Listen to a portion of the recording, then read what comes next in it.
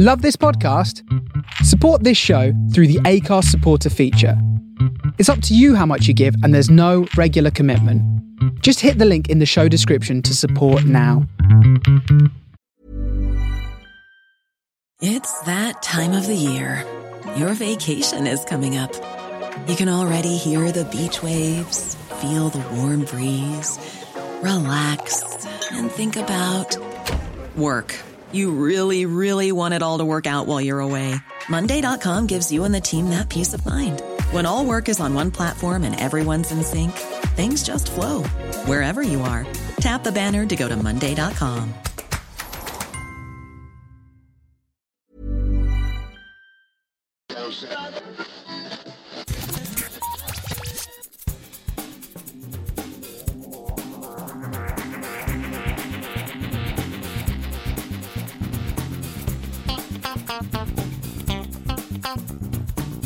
Hello and welcome to this edition of Geektown Radio. It's episode 164. I'm your host Dave, and I have with me Bex. Hey, how you doing today? I'm all right. How are you? Warm. That's not a complaint, it's just a factual statement.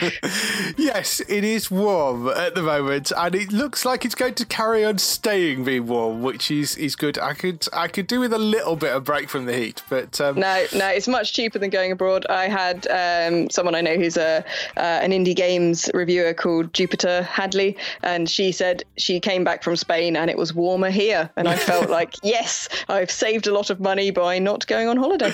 Yes, well, I'm not going to America this year, as I do every few years. I'm not going to America this year, and we're basically around about the temperatures that you usually get in LA at this time of year, so I'm quite happy.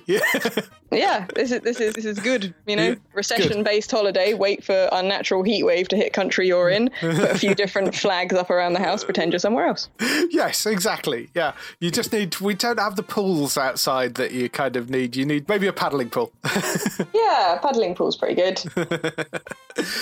So, as we've started the podcast being very British and talking about the weather, what else have you been doing? Quite a few things, actually. I'm still editing through all of my indie comic and indie game interviews from MCM and EGX, so that's ongoing joy.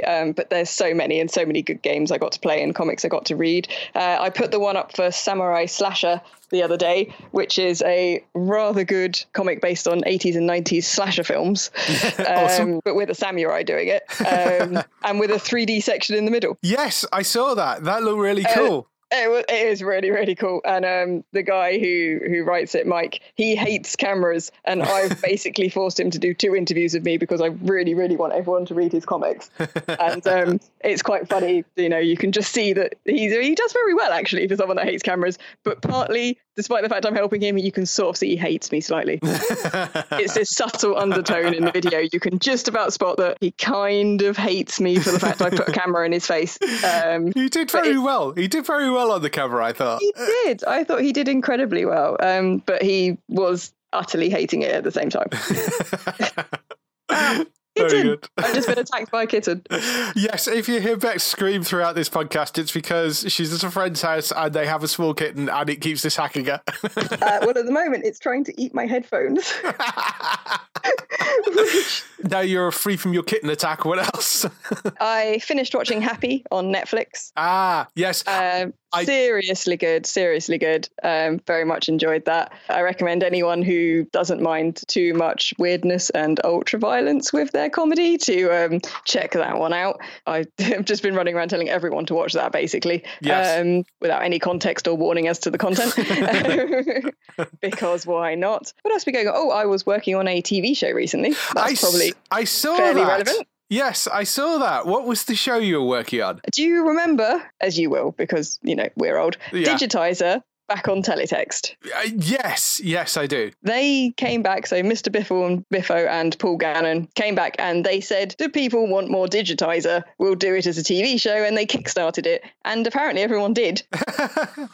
Cool. So, yeah, they made a panel show format retro games comedy show, which is Digitizer the show. Yeah. And I got to go spend a few days helping out with a bit of camera work and just learning about everything, and got to meet everyone, and it was awesome because it's the 2 original original guys from Digitizer on Teletext. Plus they've brought in various other guests from like YouTubers and people that do retro game stuff and things as guests. And that was a really great experience and very, very funny. Very surreal at times, very, very funny. And I learned an absolute load of new things about how, proper TV shows are put together. And that it was an experience. And I'm very much looking forward to seeing what actually makes the cut and what of the funny things I saw are basically never going to make it. So do you know where that's going out? I'm not 100% sure, really. I should really know that. Let me Google that. I think it's going up online. Right. Okay. But I'm hoping very much that if it has a good response, then somebody might actually pick it up and put it on, an actual channel and things, because the production values were high enough to be a broadcast TV show. Well, yeah. I don't know is the answer to that. I should have researched this before coming on here. But if you search for Digitizer the show, you will find out this information. It will be somewhere. And they're definitely doing a DVD and things I can see on the rewards. So cool. You will be able to watch it in one format or another. But yeah, it was great fun. They're all such nice guys. And I got to meet various other YouTubers and people because I weirdly, I don't often get to chat to other YouTubers. Right. I'm too busy making the stuff to actually do the whole super important networking that's basically as important as making the stuff. Yes. I tend to just concentrate on the doing the stuff aspect. And it was lovely to talk to them, and because they had Larry Bundy Jr., they had Gameplay Jenny, and they had Octavius Kitten was there on one of the days I was there as well. Right. They're all very funny guys, and seriously, I recommend if you haven't heard about this happening, or if you don't remember Digitizer and you're not quite as old as me and you weren't on Teletext, then I still recommend looking this up if you like very, very silly panel show based retro gaming nonsense. Definitely. Awesome. What else have I been up to? I'm very much looking forward to Hyper Japan. Oh, yes, I know that's coming up. My beloved Ladybeard, yes, the incredible Australian pro wrestler, martial artist, stuntman, heavy metal singer. Yes. He's going to be performing with his new band Deadlift Lolita, which is another pro wrestler, and they both wear matching pretty maids dresses and sing death metal. Awesome. So I need to see that. That's worth the entry price alone for me to see that. Yes. But there's loads of amazing people there. If you're into any of the Japanese films, Japanese animated stuff, and as well as the sort of the anime and the manga and all that kind of stuff, they also sometimes have technology guests. One of the previous years, they had a guy who creates these incredible prosthetic limbs and limbs for use on space stations, remote controlled ones, and cool. They did an incredible speech on that. So it's more than just the music and the kind of shopping and socializing stuff. There's actually some really awesome Japanese guests in general. Then it's going to be London Film and Comic-Con. Are you heading to that one? No, I'm doing MCM Manchester that weekend because I sort of assumed that you would probably be going down to do Film and Comic-Con anyway. So yeah, I will try and interview a lot more of the indie comic people. I've been, they said after the last one they were going to have a larger indie comic section this time around. Right. So I'm looking forward to that, and I've set up a few possible interviews already with people. Cool. So that should be good. And obviously proximity wins. I can get the train there. Yes, exactly. That's the other thing. It is a lot more expensive for me to go down and do those. So. Yes, and equally a lot more expensive for me to come up north and do those. Exactly. So we divide and conquer in a way that helps both our bank balances. So I think that works. I think that's probably the best way to do it. So for me this week, I went out and saw some actual live stand-up this week. It's the Lichfield Festival, which is fairly local to me, and they do various musical events and stuff over the festival, but they also have a couple of stand-up comedians coming. I'm going to see Mark Steele next week. Tom Allen was the one that was on this week, who is he's been on various panel shows. You'll know him from that.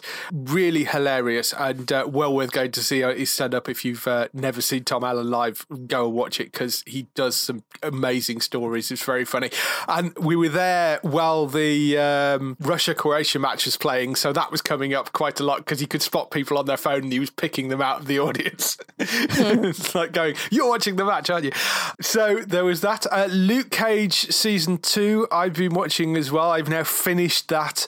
I really enjoyed the second season of that. I think it's probably one of the best second seasons, if not the best second season that they've had of those Marvel shows on Netflix. Just well thought through, good characters, really good villain, thoroughly entertaining. If you've not caught that yet, it's well worth going to watch. Yeah, I'll add it to the list. Yes, definitely. Yeah, definitely. I've been watching some of them Black Lightning. Oh, yes. Just sort of dipping in and out of that, but I've not given it enough episodes to make a fully formed opinion on it quite yet. A little bit different to the other CW-based stuff, but has potential. He seems to stand around on top of buildings kind of looking at things with his chest lit up and no one notices he's there. But other than that... Yeah, it's not exactly subtle, that outfit in Black Lightning, no. And it's not exactly very face covering either. No. People don't recognise him. But I mean, there's a certain sense of suspend your disbelief, I guess. I need to up mine slightly. Yes, absolutely. So watching that, Preacher came back as well. I've watched the first episode of that. I struggled a little bit to get into it. And I think it was more me not being in the right frame of mind for it at the time. But I do like that show. I really like that show, and I'm looking forward to watching the rest of it. Humans, of course, finished last week as well. Are you up to date on Humans? I am also not up to date on Humans. I feel like I'm completely letting you down. These are all the things I normally would have watched the second they were released. Yes. So yeah, no, I am slightly behind on that one as well, but I am thoroughly enjoying it so far. Yes. So we can't really talk about the finale because somebody hasn't done their homework. So well, somebody's been outside. Sorry. If this was winter, there'd be no problem right now. So outside enjoying the sunshine instead of being watching TV. What sort of reviewer do you call yourself? One that needs vitamin D from the sunshine, just for a month of the year. Yes.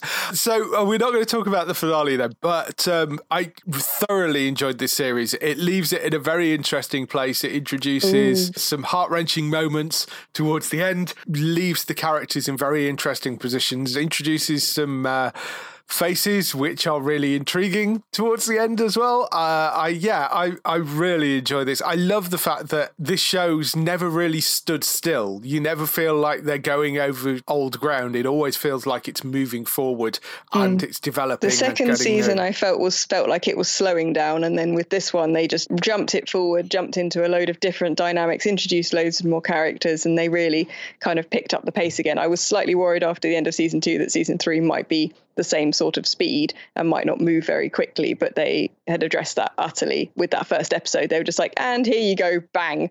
Yeah. And it carried on from there, really. They've definitely been broadening the dynamics. They've been looking at the wider picture of the world. They've been bringing in lots of very genuine concerns, and they've clearly thought a lot about how all of these things would actually impact the world, and incredible amount of thought and detail been put into it. So I'm enjoying it, and I do need to watch that last episode. Yes, you do, definitely.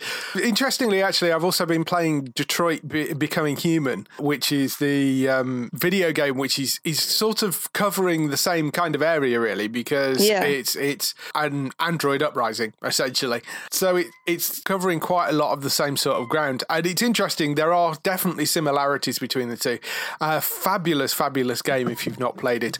I think it's the same people that did Heavy Rain and those other games which are essentially interactive movies. You follow the stories of 3 particular characters and you're controlling their actions, and it is quite possible for you to lose the characters at various points in the story, and they will disappear or be killed off, or there are certain points where you can completely lose that character and the story continues without them. It's quite a fascinating game to play through and has quite a lot of replayability because you get these maps of the story trees and you can see all the boxes that are grayed out of bits of story which you haven't seen yet, which is really tempting to make you go back and go, oh, well, I can go back and replay this and see what happens if I do this or do that. So the games that these guys make are very emotional and very deep. And I've got a friend who actually was Twitch streaming, playing the game, and did so with their last one as well, and said that they were so invested in the characters and so invested in the way the story had gone that they actually didn't want to replay it. Right. Because they felt like they couldn't necessarily kind of emotionally handle it, almost because it was such a well thought out story, and they felt that they'd experienced it and they didn't want to play it again,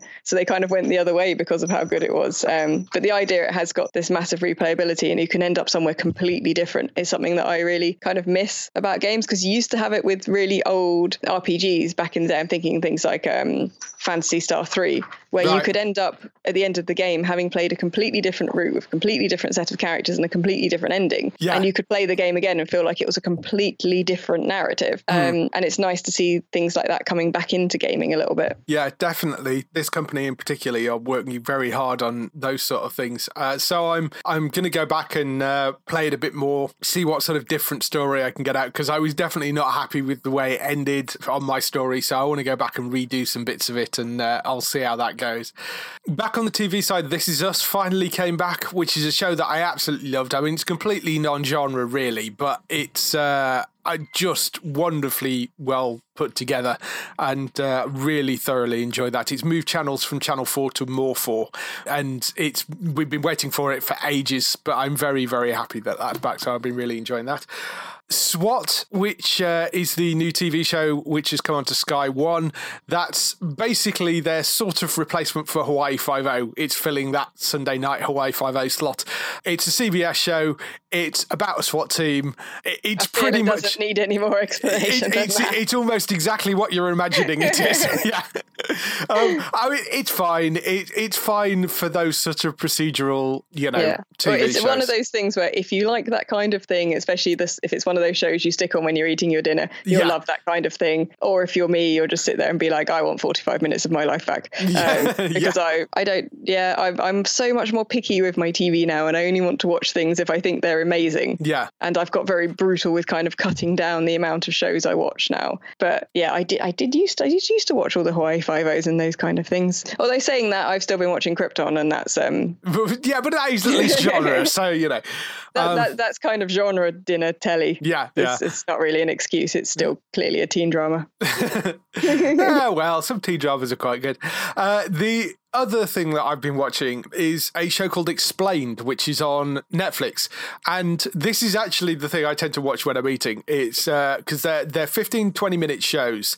I think they come out weekly. They take a single subject and cover it for 15-20 minutes. But the subjects that they're covering are anything from, like Bitcoin, the stock market. They then did one on K-pop.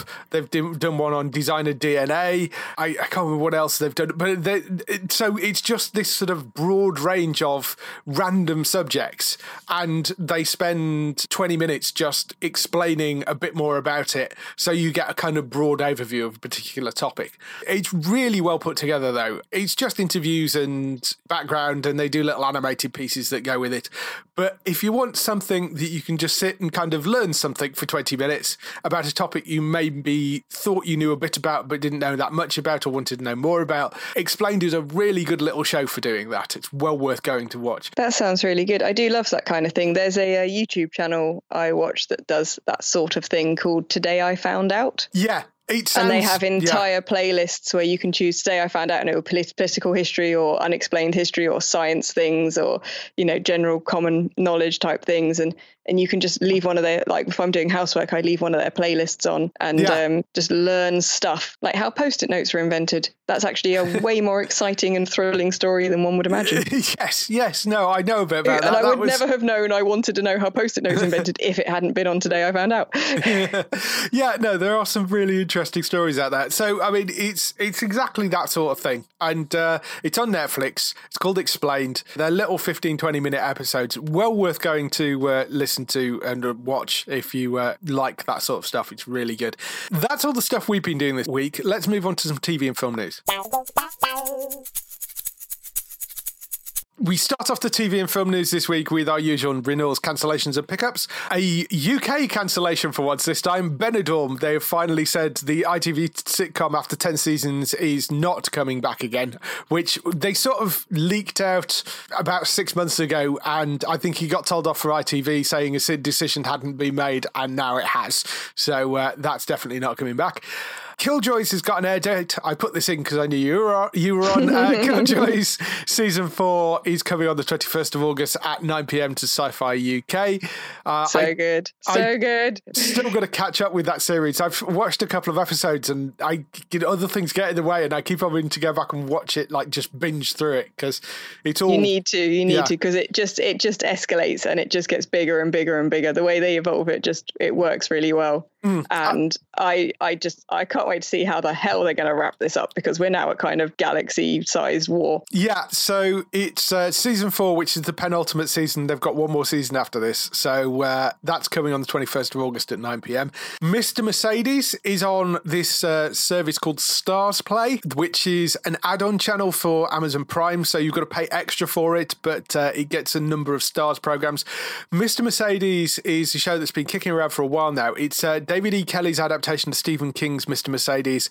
It stars Brendan Gleeson from 28 Days Later in Bruges and plays Moody in Harry Potter, as Bill Hodges, a retired detective who finds himself taunted by a demented serial killer played by Harry Treadaway from Penny Dreadful. With a series of lurid letters and emails, this forces the ex-cop to undertake a private and potentially felonious crusade to bring the killer to justice so he can strike again. And there's a lot of people that were asking about this, and it does look like a really good series. It's got a second season coming very soon, coming on the 23rd of August. Season 1 is up on Stars Play right now, so season 2 will come out the day after the US on the 23rd of August. That's definitely, if you like those sort of detective dramas, this sounds like it could be a really interesting one. But like I say, it's on Stars Play, which will cost you a bit more money, unfortunately. But I think they're doing a 7-day trial, so if you want to trial it out, you can go and kind of sign up and then just make sure you cancel it before the end of the 7 days. Burden of Truth has also got a UK air date. This is Kirsten Krug, who's from Smallville and Beauty and the Beast. She is starring in a show called Burden of Truth, where she plays a fast-rising corporate attorney who returns to a small hometown to represent a major client against some sick school kids. She wins the case but discovers the girls are sicker than anyone had thought. So this, along with unresolved personal issues, makes her realise she needs to ditch her big city law firm and move home. So it sounds like it's going to be a sort of legal drama, a bit of a fish out of water legal drama. I don't know much about it other than that, but that's coming to Universal on the 14th of August at 9 p.m. And Fear the Walking Dead has sprung up all over the place now. It was announced that E4 have picked up the free-to-air rights, so that will be season 1 coming, we believe, in early August, although that may change. So Fear the Walking Dead season 1 is coming to that. Season 4B is on AMC UK from Monday the 13th of August. That's been simulcast with the US at 2 a.m. and then repeated at 9 p.m. And if you want to watch on Amazon Prime, that's got the first 3 seasons on. Season 4 will come probably next year, I would imagine. So you're never short of places to watch Fear the Walking Dead now. Whether you have a service, whether you have AMC, whether you have Amazon, or whether you have a free-to-air TV box, you can watch Fear the Walking Dead somewhere, at least. Moving on to the bigger news, Netflix has picked up a musical drama called A Mixtape, which apparently was originally piloted at Fox, but they turned it down because Fox really didn't pick up much stuff this year because they've bought a bunch of football to run on Thursday nights, which has taken one of their nights away.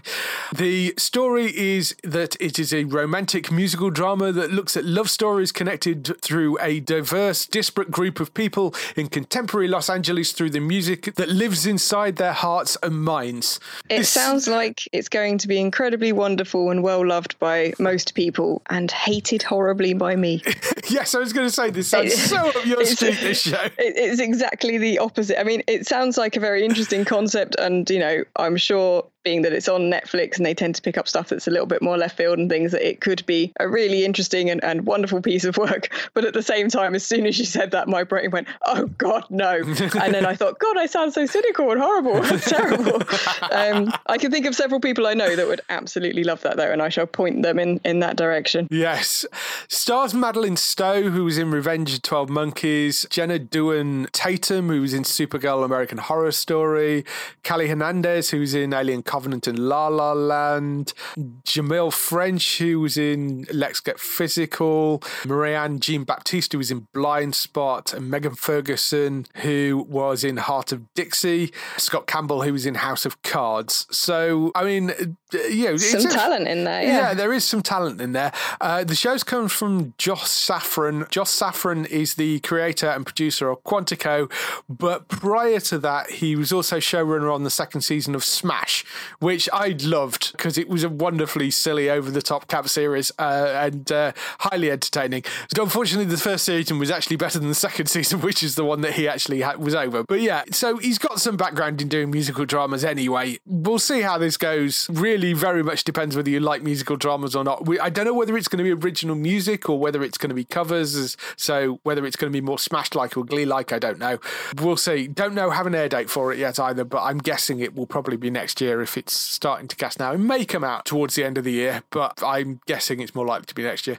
Sticking with Netflix, they've got a bit of casting news for the new Ricky Gervais series Afterlife, which has really picked up the cream of British talent for this show. Afterlife, if you haven't heard about it, stars Ricky Gervais as Tony, a man with a perfect life, but then when his wife suddenly dies, he changes. After contemplating taking his own life, he decides instead to live long enough to punish the world by saying and doing whatever he likes from now on. He thinks it's like a superpower, not caring about himself or anything else. Turns out to be tricky when everybody around him is trying to save the nice guy they used to know. So that's the basic setup for it. That's a very dark setup for a British comedy. I'm actually intrigued by this one. Yes, I love Ricky Gervais's stuff anyway, and I think this is completely up his street.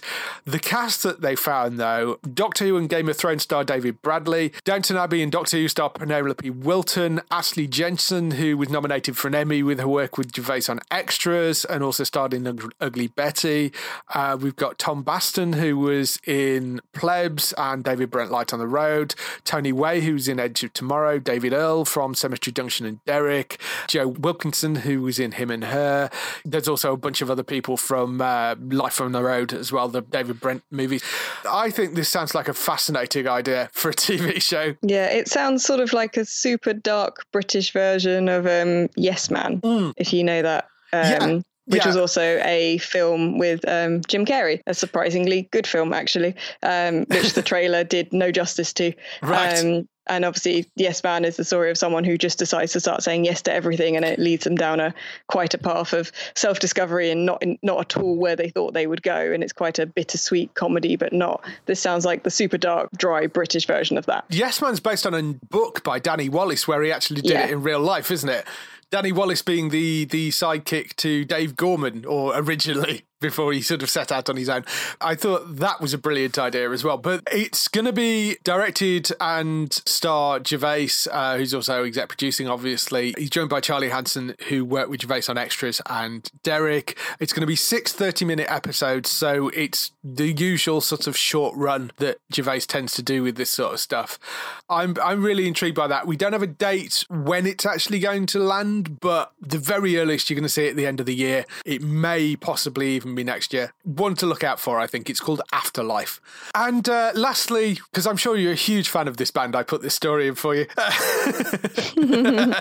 Take That, Howard Donald is presenting a car show for Channel 4 called Mission Ignition, which Wasn't he mostly doing music production until now? I don't know. I know he'd done some DJing and stuff, I think, but apparently... I thought he was running a production company or something, doing music stuff. You clearly know more about Take That than I do. So I have a relative that was obsessed with Take That. Yeah, okay, we believe you. Not to knock your street credit all.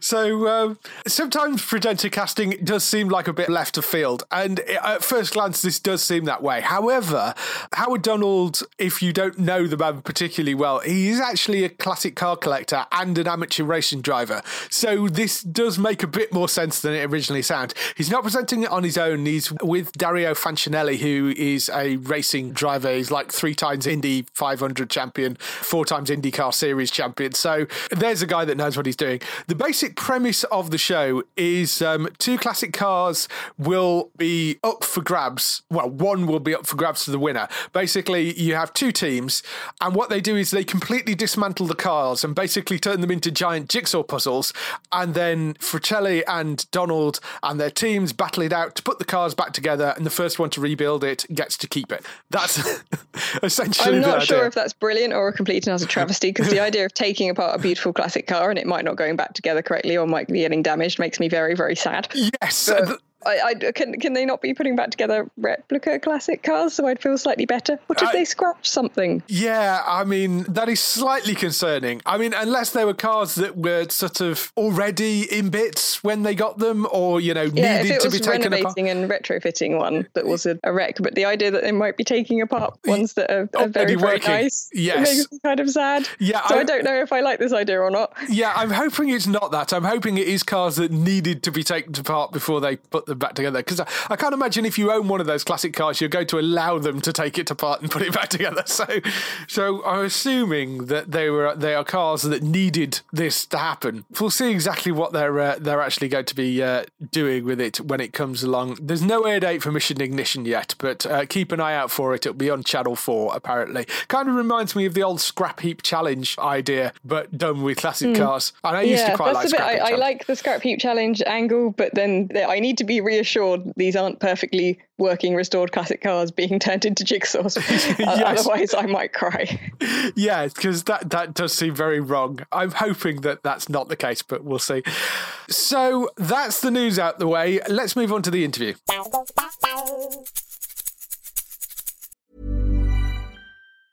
It's that time of the year. Your vacation is coming up.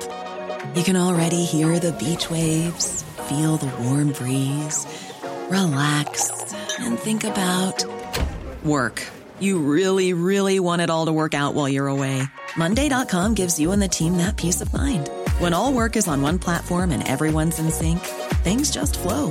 Wherever you are, tap the banner to go to Monday.com.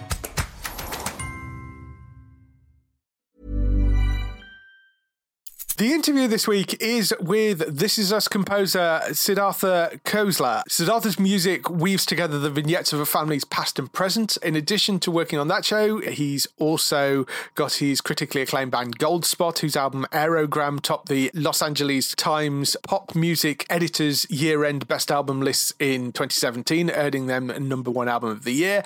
He also scores E-Network's The Royals, starring Elizabeth Hurley, and is the man behind the music for Marvel's Runaways as well. I should point out at this point, the interview that we're actually doing here is mainly about This Is Us. The reason we're not talking about Runaways is because I sat on this interview until This Is Us actually launched in the UK, and we thought that was going to be January, and then it wasn't, and then it got knocked back and knocked back and knocked back, and it only just started airing now. So this interview was actually done back in September last year, which was prior to Runaways coming out on either side of the Atlantic, so we couldn't really talk much about it then. So I'm going to try and get him back on at some point so we could talk a bit more about the Runaways rather than This Is Us, but this is mainly about This Is Us. In the interview, we chat about composing the soulful sound for it. We cover how he describes himself as an Indian guy from Jersey, created a powerful and Billboard chart-topping Memphis-sounding soul ballad, We Can Always Come Back to This, for Williams' band in the heart-wrenching episode Memphis in season 1.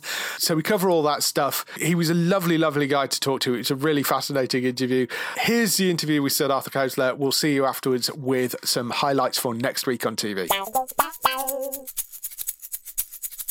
Hello. Hi, David. How are you? I'm good. How are you? I'm great, thank you. Good. Thank you for coming on. It's lovely to talk to you. Should we start off a little bit by getting a bit of background? How did you get into composing in the first place? Well, I started my career as a singer-songwriter for the band Goldspot, and I started Goldspot right after college, and it was basically my life for 15 years or so in my career, and I still do it, not as often as I like, but I think that was kind of my education in writing and composing music as much as it was the reason why I'm doing it as well. Right. And, my band, would get a lot of airplay here and around the country on radio stations and kind of like the NPR kind of world is where that music has lived, right. Which is cool, which is where I always wanted it to be, and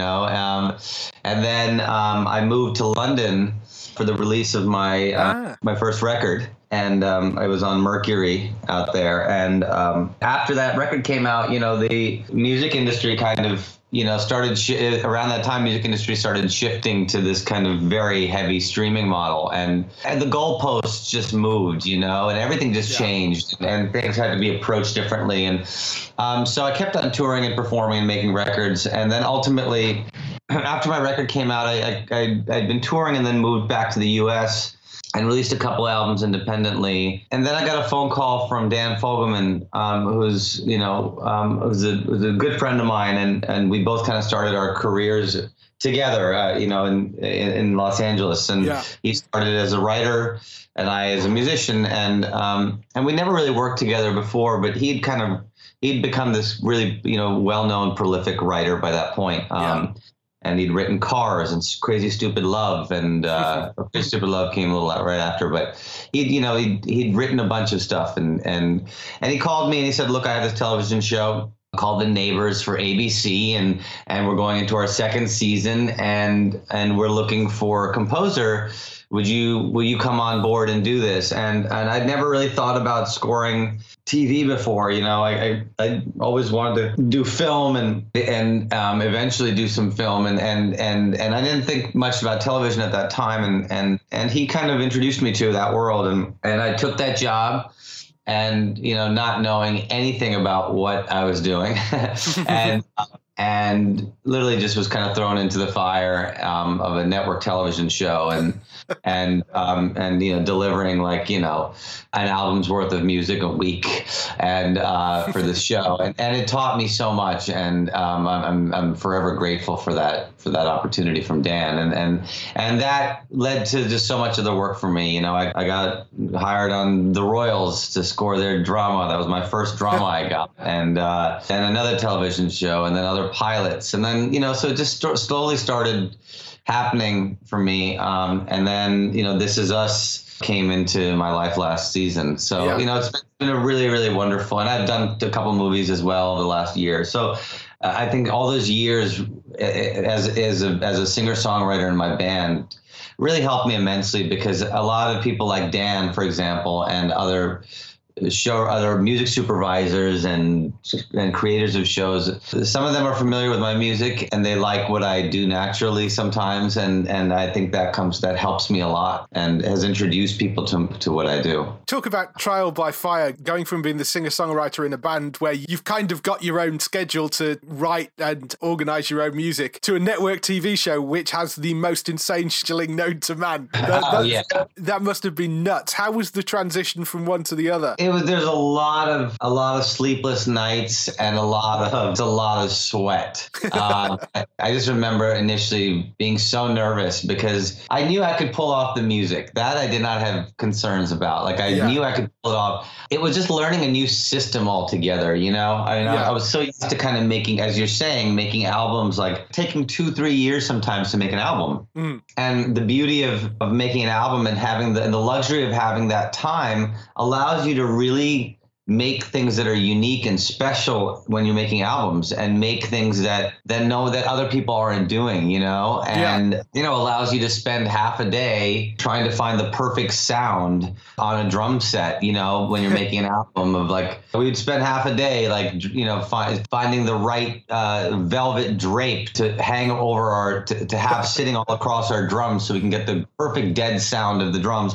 And those types of things are the things that make albums great, I think, and I think my fear was, how can I continue to make music that I think is worthy and great on such a compressed schedule, and also without succumbing to kind of making schlocky television music. And I think that was my fear, because I'm a purist about the way I make my music, and so that was a challenge. But I think it just ended up being, as I said, just a little less sleep, and ultimately devoting the time I needed to make things feel right, for me. And I still do that to this day. I'm a purist about how I record any of my scores, and I don't rely on MIDI as much as I can, or these virtual instruments. So I really focus on trying to keep my instrumentation as pure and organic as possible. Coming on to some of the TV shows you've worked on, Grandfathered, Royals, but obviously This Is Us is the big thing, and Runaways as well. But I mean, This Is Us is the thing. It was one of those shows that I kind of saw when it came out, and I saw the kind of trailers and stuff for it, and I thought, I'm not sure whether this is for me.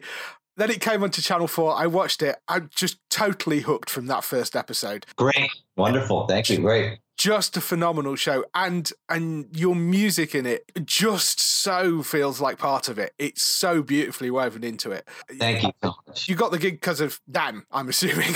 The specifics on getting the gig were, that was a tough one because there were many people kind of like, I think they were, I mean, I didn't really know who else was kind of like, this was a big one to get, I remember. Yeah. And so they had to, like, I know Dan wanted me to do it, and we had these two we have great directors on the show, from Ken Olin to Glenn Ficarra, John Requa, who come from, last two guys come from the film world. So everyone was kind of involved in this decision, and it needed to be the right sound. Yeah. And I remember Dan sending me a script, and they had already shot the pilot. I had not seen any footage. Right. And he said, will you read the script and just write something and send it to us? And so I mean, despite the relationship with him, it was such an important show for him. It was his biggest show, potentially. And so they needed to ultimately find the right person to do it. And I had written a piece of music that, like a 6-minute piece of score after reading the pilot episode, just read it. And it was the right sound for the show. Immediately they heard it. They were like, it's great. It's perfect. This is our show, Yeah. So that was really special and really cool. So in this world of getting work for television and film, I think what helps is that people have to trust that you can do it, Yeah. So it's like I think there's a confidence that people get when they know you've done it before. It's different than an actor, I think, like I think when you're working in my side of the work, like the composer side, which is really down to like being artistically strong, but also having to deliver on a tight schedule. Having to do those two things are so important to getting work on these shows. And so I'd also done it before on the Royals, so I'd been through as a drama, that's a 1-hour drama. Yeah. With a ton of music, having to deliver half an hour worth of score every week, basically. So I think the combination of all that helped. And then, yes, obviously Dan trusted me, and he knew what I was capable of. And he also wanted me to bring my own kind of artistic vision to the project. The music is really interesting for this show because it's, with a lot of shows, you've got kind of big orchestration and that sort of stuff. This is almost completely the opposite end of that because it's sort of guitars, piano, some vocalization, few strings. It seems to be very stripped back and simple, but mixes in with just the whole feel and the emotion of the show. I think brilliant. Thank you. Was there a sort of brief to it, or how did you sort of go about approaching it? When I read that script initially, I just kind of went with my gut, and my gut was saying there's such an emotional honesty about this show. There's something very raw and vulnerable about every piece of it, the writing, and I know Dan's personality as well. The ultimate goal is to achieve something that is emotionally honest and that's authentic and genuine. And I think that spoke to me, and knowing that this was a show that was going to exist in multiple eras and time periods, I needed to find something that was timeless. So there could be nothing trendy about the sound. Yeah. And so it's not something I needed to be able to live in the 60s, and it needed to live today. It just needed to live in so many decades. And we also needed the ability to go back further and to go forward further if we ever needed to, because I'm not saying that's where we're going to go, but you never know. It's just once you have a show like this, that's basic premise is that we are the product of something that preceded us, and something down the line will be the product of something that follows us. Is this as just a guiding principle? You're going to have to be able to find a musical sound that can live forever, And so, I just kind of picked up my acoustic guitar while reading that script and just started playing. I tune it in like these kind of very like odd tunings. And so I kept it very organic and simple. And then when I saw a picture, it confirmed it, because, I got the first episode without any score. And the directive was just go write, just write, don't write to specific scenes, just write, see it and write and see what and it kept on reinforcing the organic sound was just the right right way to go. And I think it's because there's also so much emotion in the directing and acting and writing. The performances are so strong, and I had to play balancing act a little bit.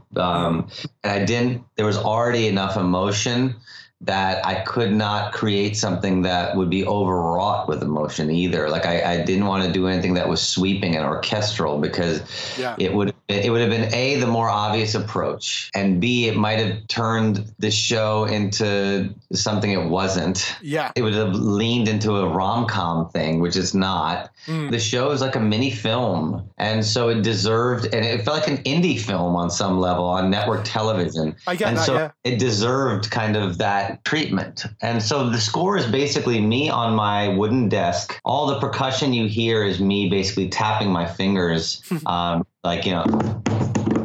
my wooden desk and playing the acoustic guitar and humming along. And it's all done within like 5 feet of my chair. So, I mean, the process now, obviously you did that first one to the script and then went back and did to picture. Are you doing it all to picture now? Yeah, it's all to picture right now. I mean, I at this point, I do read scripts occasionally, but the schedule is just so crazy that I'm literally like working on 3 different episodes at the same time on this, of This Is Us, going back and forth, and so it's just constantly working to picture.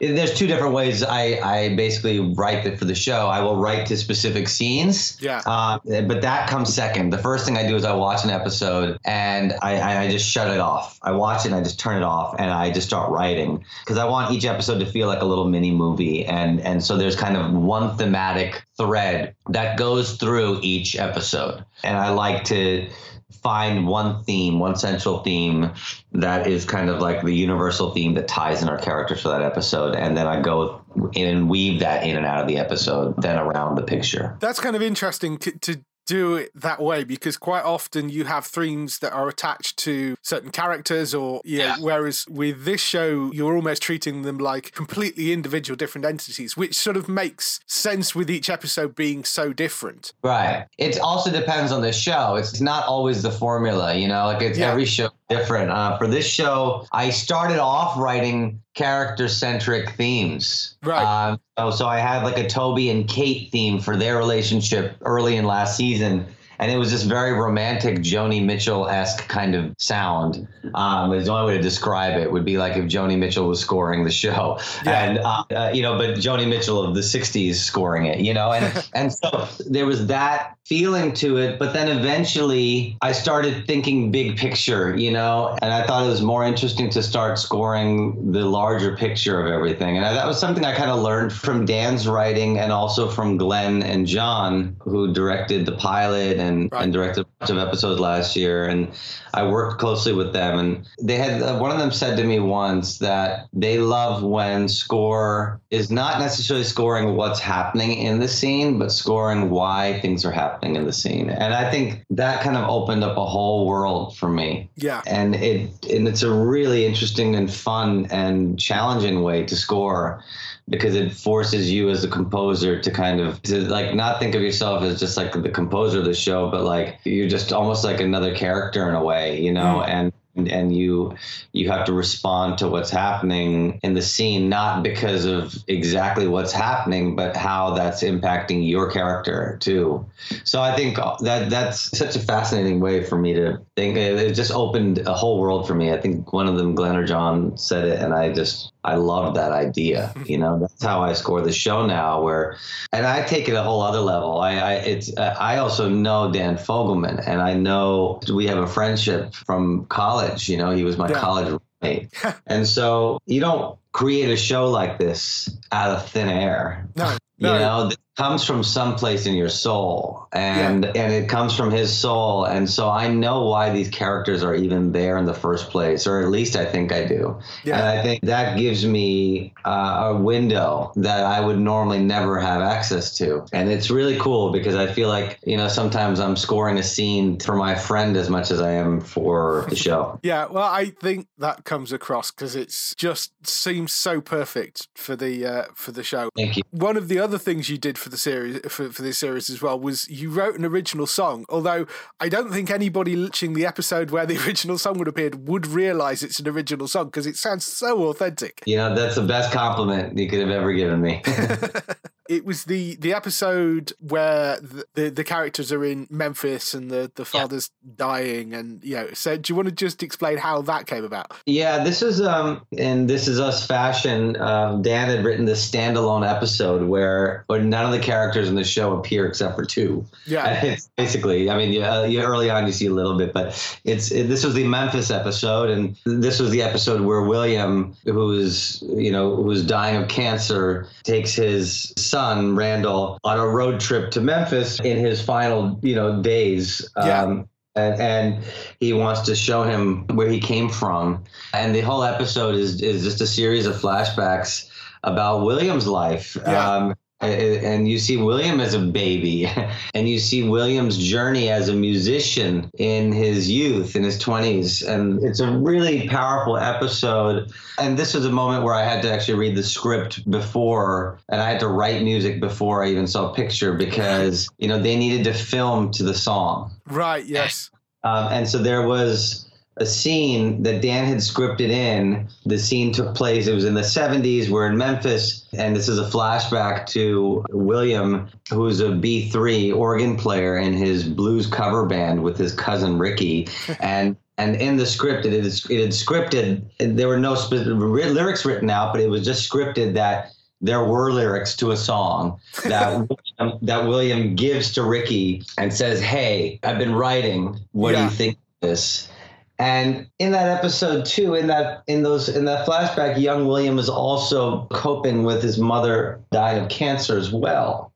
And so this song was something that was coming from William's soul, and that was kind of what was scripted. And also what was scripted was that this song was, the band starts jamming on this song and Ricky starts singing it. And next thing you know, the crowds get bigger and bigger and bigger. And this is their hit. Yeah. And so then my job was to come up with the song. And I remember talking to Glenn and John and Dan. Glenn and John, they felt like we should approach this like this could be like a Stax Records song. Yeah. Something that would have been like a, who knows, like an Otis Redding B-side or something, or just something that could have lived. It could have been a soul song from the 70s in Memphis. Yeah. That was the most challenging thing I think I've had to do to date in my career for a number of reasons. There was just, this episode on some level, hinged on this song. The song, and the song could not be anything less. We had to sell it like it was a great song from that era. I had never written a soul song in my life, but I'm a songwriter first, and I just started, and I love that music. I love that era, and I was just listening. And I think what I learned from my research was, at the end of the day, these are just simple songs with simple melodies and lyrics that are oftentimes conversational. And so I had come up with this idea, and in my head, I kept on, returning to this idea of the lyrical idea was we can always come back to this. And it was this idea that it was a larger picture of the show, that people die, but it doesn't mean that they're forgotten. And it doesn't mean that they can't still live with us in our memory of them or through our memory of them. And we can always go back to things. And that was this idea. And the other idea, thinking more on like, a spiritual level, I grew up as a Hindu, though I'm not particularly religious, but I grew up with this idea that we reincarnate. And there's an idea of like, we really literally can come back to this at some other point, and we can do this again. And so I think that was kind of the guiding principle for me. And so I had written this kind of draft of this song, and I'd gotten pretty far, but it was missing something. And so I called a good friend of mine who's a singer-songwriter, and he's a great singer. And I called him, and he helped me finish the song. And then we just kind of turned it in to the producers, and Dan and Glenn and John, and everyone was just, they were like, this is our song. and the key was making it authentic. Yeah. Then part was like, okay, we got the song, authentic. Brian Tyree Henry sang his ass off on that song. He didn't even know that he could sing something like that. I don't think he knew. But the song moved him because it made him think of his mom that he lost recently. And he just came in and there was something so visceral about his performance. And we recorded the music for that song live in a room. Oh, wow. And in a studio, using like great vintage gear. I wanted to make sure this sounded like it came out in the 70s. Yeah. And our engineer was terrific. And I think all those things together created something special. Yeah. And I've had people say to me, I've had friends of mine who I called before the episode and I said, hey, make sure you watch that episode tomorrow night because, our song is in there and I want to know what you think. Episode is over. I get the phone call and they're like, where was your song? I didn't see it. And I said, no, it was the scene where the band is performing the song and the consensus across the board is, oh, I thought that actually was the song from that time. Yeah. I had no idea. And that confirmed that we'd done our job well. And then the song proceeded to then it became this like hit song. It was crazy because it was in the Billboard charts. And it was just like I'd never had a song in my 15-year career in the Billboard charts in my own band, and it was just and now all of a sudden an Indian guy from Jersey has a soul song in the charts. Only on a show like This Is Us could that happen. So anyway, it was crazy. Really special and good career highlight that I can't imagine. Like I don't know how I could ever. I hope I can be able to do something like that again. Yeah. I thought you did a phenomenal job with that. Has the music changed much for the second season? It's all still that same quintessential sound. The couple things have changed. This is you're going to see kind of like a more heartbreaking. I mean, we are delving deeper into these characters now, and so there is I have this $25 or something, maybe it's this really, really crappy but soulful guitar that I bought in an antique store in Vermont. Got a massive crack on the back of it. Nobody in their right mind would call it even like a usable instrument. And I'm using that. That's my Jack guitar for this season. Right. And it's broken and so is he. Yeah, I was going to say, it seems appropriate that. Appropriate. And you know what? It may be the kind of thing that only I feel. And someone might hear it and be like, oh, that just sounds like a acoustic guitar. But to me, it just puts me in his headspace a little bit and it helps me. Yeah. I believe you've got Sylvester Stallone guest starring in the second season as well. And I have to say, if it was me, it's probably a good job I'm not a composer. If it was me, the temptation to sneak a bit of the Rocky theme in there. Yeah, right. That would be fun. That would give, exactly that. I think, we'd have to go through some clearances to do that. But yeah, of course, there's no question. I actually just finished working on some of his scenes last week, and he is unbelievable in those scenes. He's such a great. I mean, he's just such a legend, and he's such a great actor. And honestly, it was like one of the I was kind of starstruck. I didn't even meet him, but I was starstruck working on his scene. It was one of the moments where I was like, "This is cool. I'm scoring, Sylvester Stallone right now." It was really special. Yeah, it's awesome.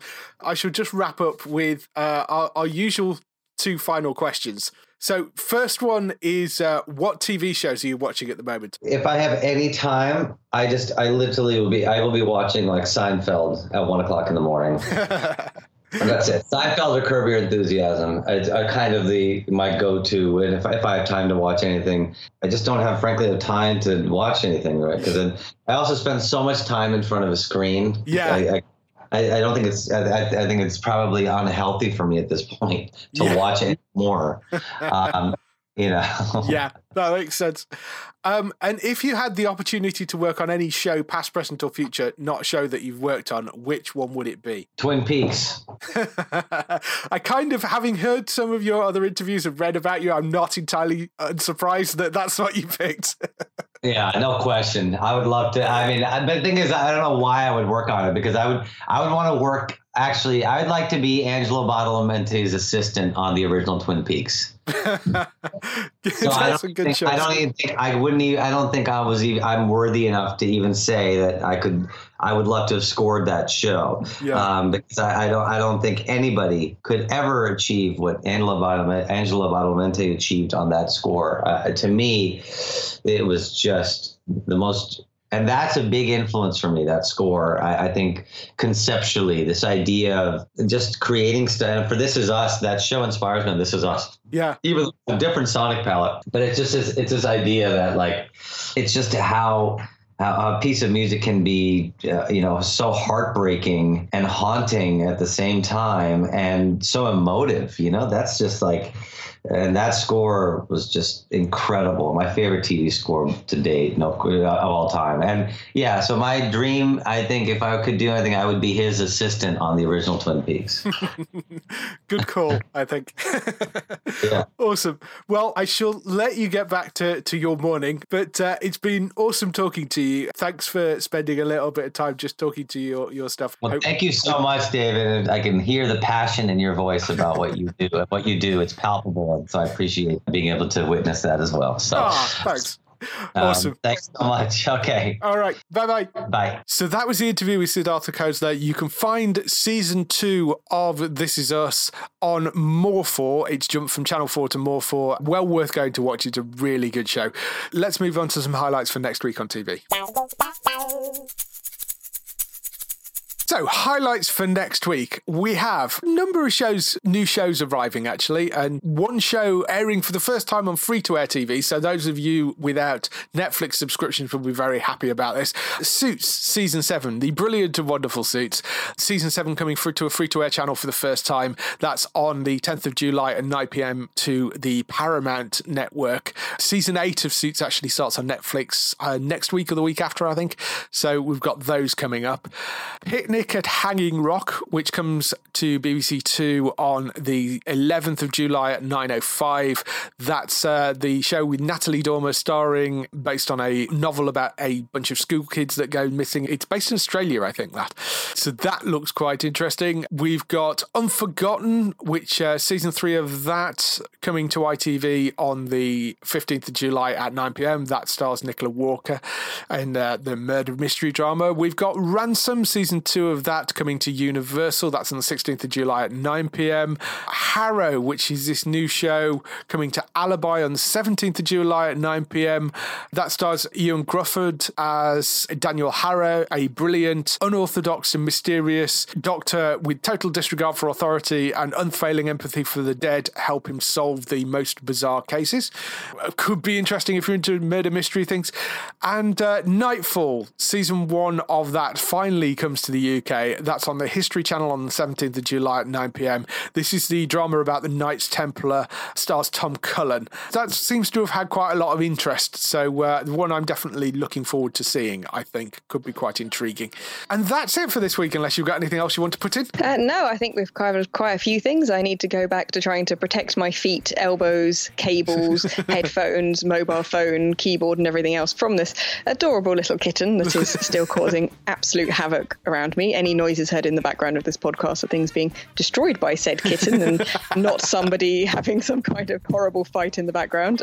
So yeah, I need to be doing that. Possibly get back out into the sunshine as well. Yes. If people want to see any of the indie comic and indie game interviews and things I have mentioned, some of my stuff is up on the geektown.co.uk website. You can also find me under Trista Bytes, Bytes spelled like computer bytes because I'm doubly geeky, on YouTube, Facebook, Twitter and Instagram. And yeah, I shall obviously come back and report back after Hyper Japan and London Film and Comic Con, and we can compare notes. Yes, that would be good. For us, if you want to go to geektown.co.uk throughout the week, you can see all the latest air date info. If you want to get in touch with your questions and comments, email us on podcast@geektown.co.uk, leave a message on the website post, find us at Geektown on Twitter, on Facebook at facebook.com/geektown, on YouTube at youtube.com/geektown, and on Instagram at geektownuk. That's everything. We shall see you next week. Bye-bye. Bye.